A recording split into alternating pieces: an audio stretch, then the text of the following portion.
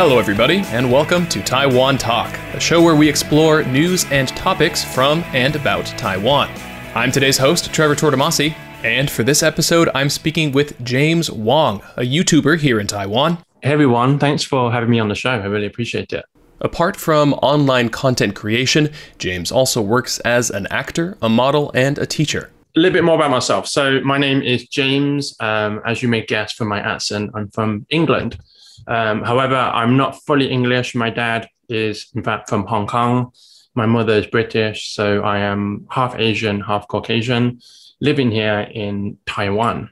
And one more thing about James that I find absolutely inspiring. He was born with profound hearing loss, but he hasn't let it slow him down in the slightest.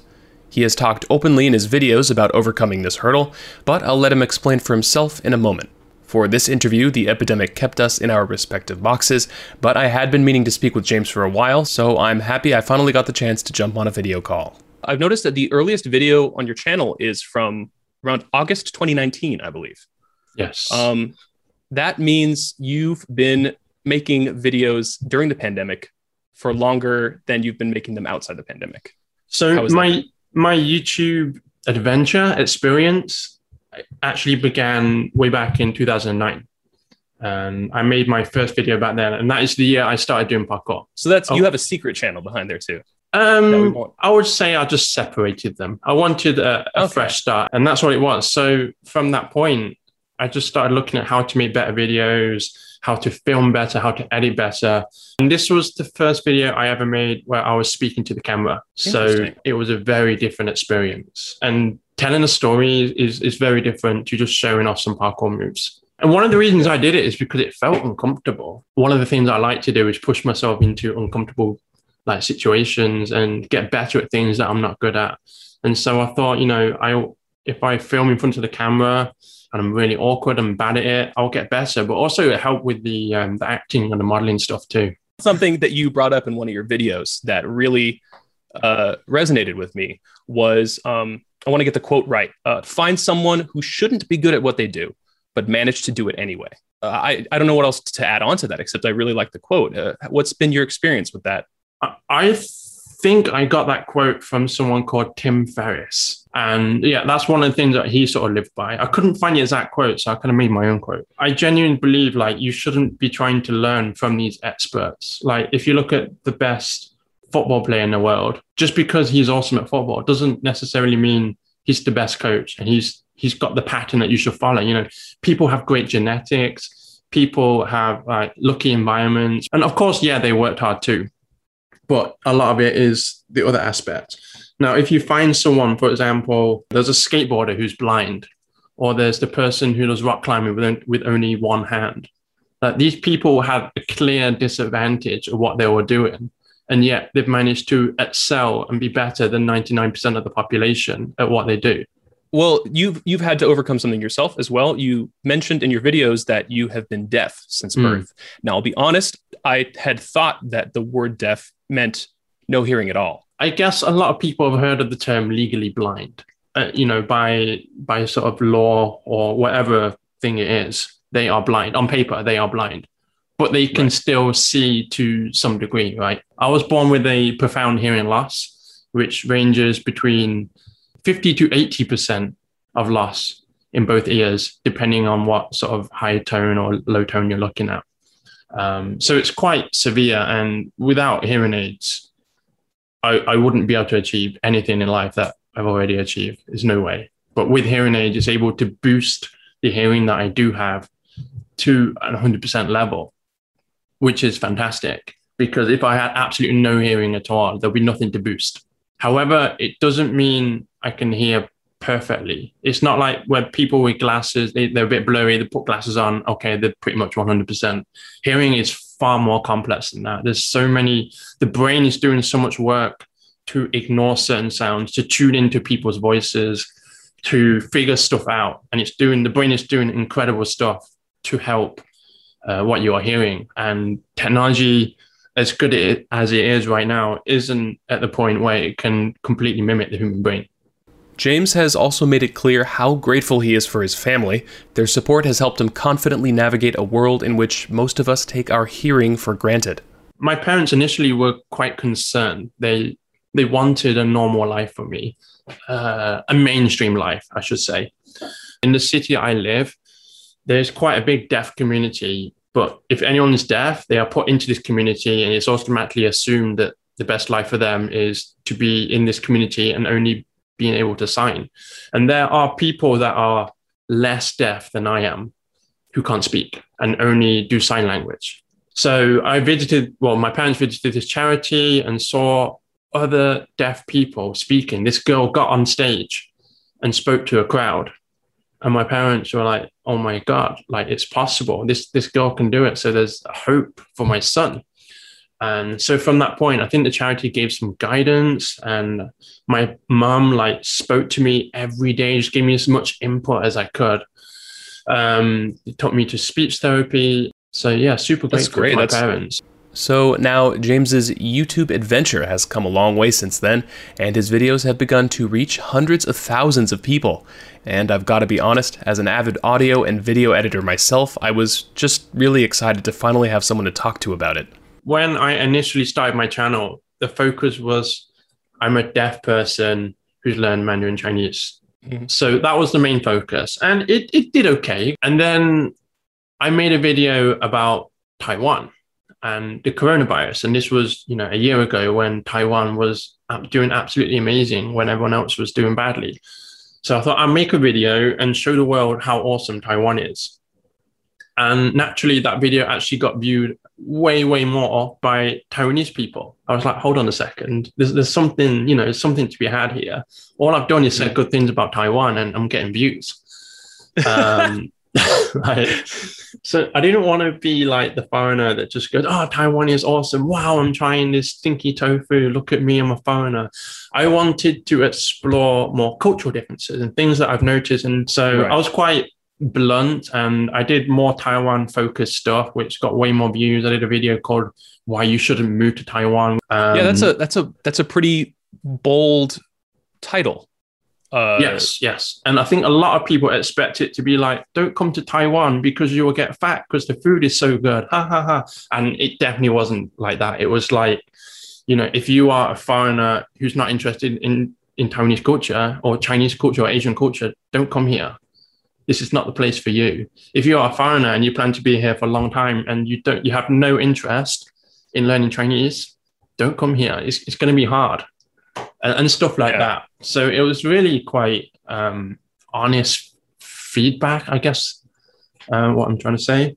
And I think people really appreciate that sometimes, especially in a space where a lot of foreigners were just praising Taiwan. And some people could see through sort of the acting, if you like. It is interesting that these videos about a foreigner's view on Taiwan are viewed the most by people here. Because it's hyper relevant, but also because I think people, when they get that mirror, they see that mirror reflected on like where I'm living and the culture I'm living in and stuff. It's attractive in the magnetic sense. I think more so for Taiwan than other countries. For example, if a Taiwanese person went to England and made a video about why foreigners shouldn't go to England, or how awesome is English food, or why I love the Queen or something like that, British people wouldn't care. And I think the reason it especially applies to Taiwan is because Taiwan is oppressed a lot, especially by China, So when they see foreigners actually acknowledging Taiwan, it's kind of the opposite to that. And it's kind of the yin and yang. It's like pushing the Chinese oppression away. So I think people really appreciate that as well. In one of James's videos, I learned he had made a bucket list, a list of all the things he wanted to do while he still had the chance, and he followed through with an impressive amount of them. But I wanted to know what inspired him to make the list. The story starts with one of his earliest jobs as an apprentice for Rolls-Royce, learning to repair and maintain aerospace engines. I started as an apprentice at the age of 18. So after 3 years, I went into my actual job as an aerospace engineer. And after 5 years, I graduated with my bachelor's degree because it was part-time. And then after 7 years, I quit, which they weren't too happy about. So this was the point at age 25, or even before that, people were telling me you're so lucky you've got the job for life.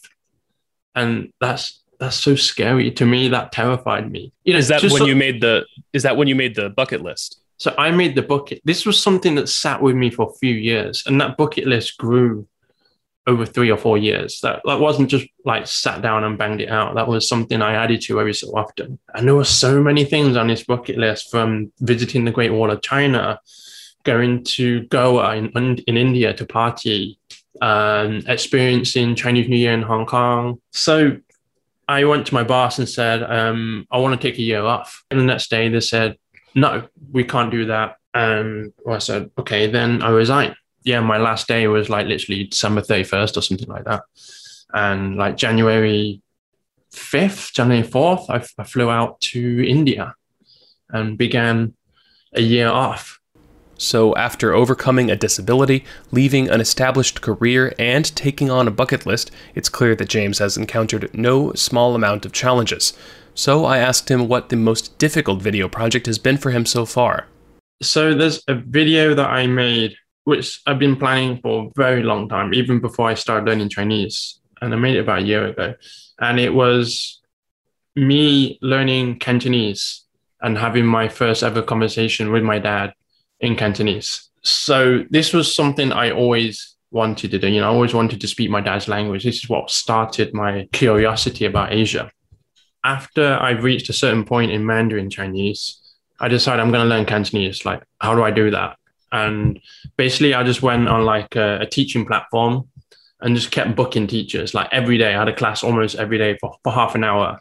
And I bought this book and I applied study methods for Mandarin, like what I knew worked. Because when I learned Mandarin, I had no idea how to learn a language. And I feel after you learn your first languages, the second, third, and fourth one become easier. So yeah, I just filmed that. I filmed all of my lessons. And then after 9 months, I called my dad and said, like, when are you free next week? Because I'm going to speak to you in Cantonese. Oh, this was a surprise. I didn't realize. Yeah, he didn't have a clue. Hadn't known. Oh, that's awesome. No, I studied entirely, like, I mean, it wasn't secret because I'm in Taiwan. I just had to not tell Right. him. So it wasn't hard. With these kind of things, you have no idea, like, am I going to stick with it? Are these lessons going to look interesting?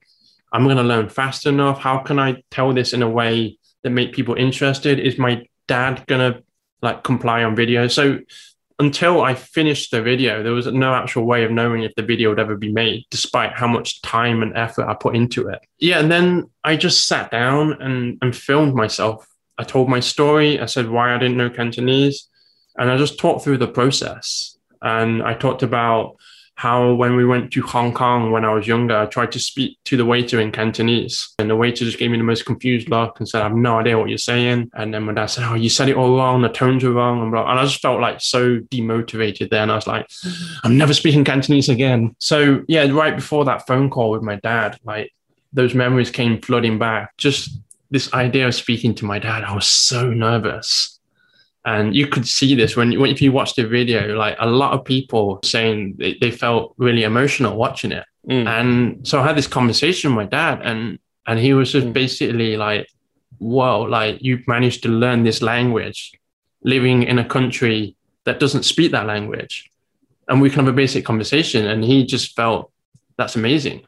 And then 8 months later, it just exploded and Hong Kong got hold of this video. And all these people were telling me how, they moved from Hong Kong to the West and they want their children to learn Cantonese and they're worried that they won't learn it.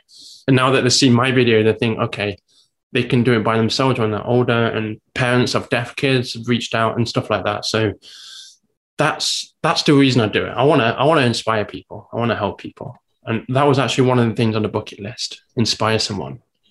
Like James said, the process of planning a video project can be a daunting task. Sometimes I wonder where I should even begin.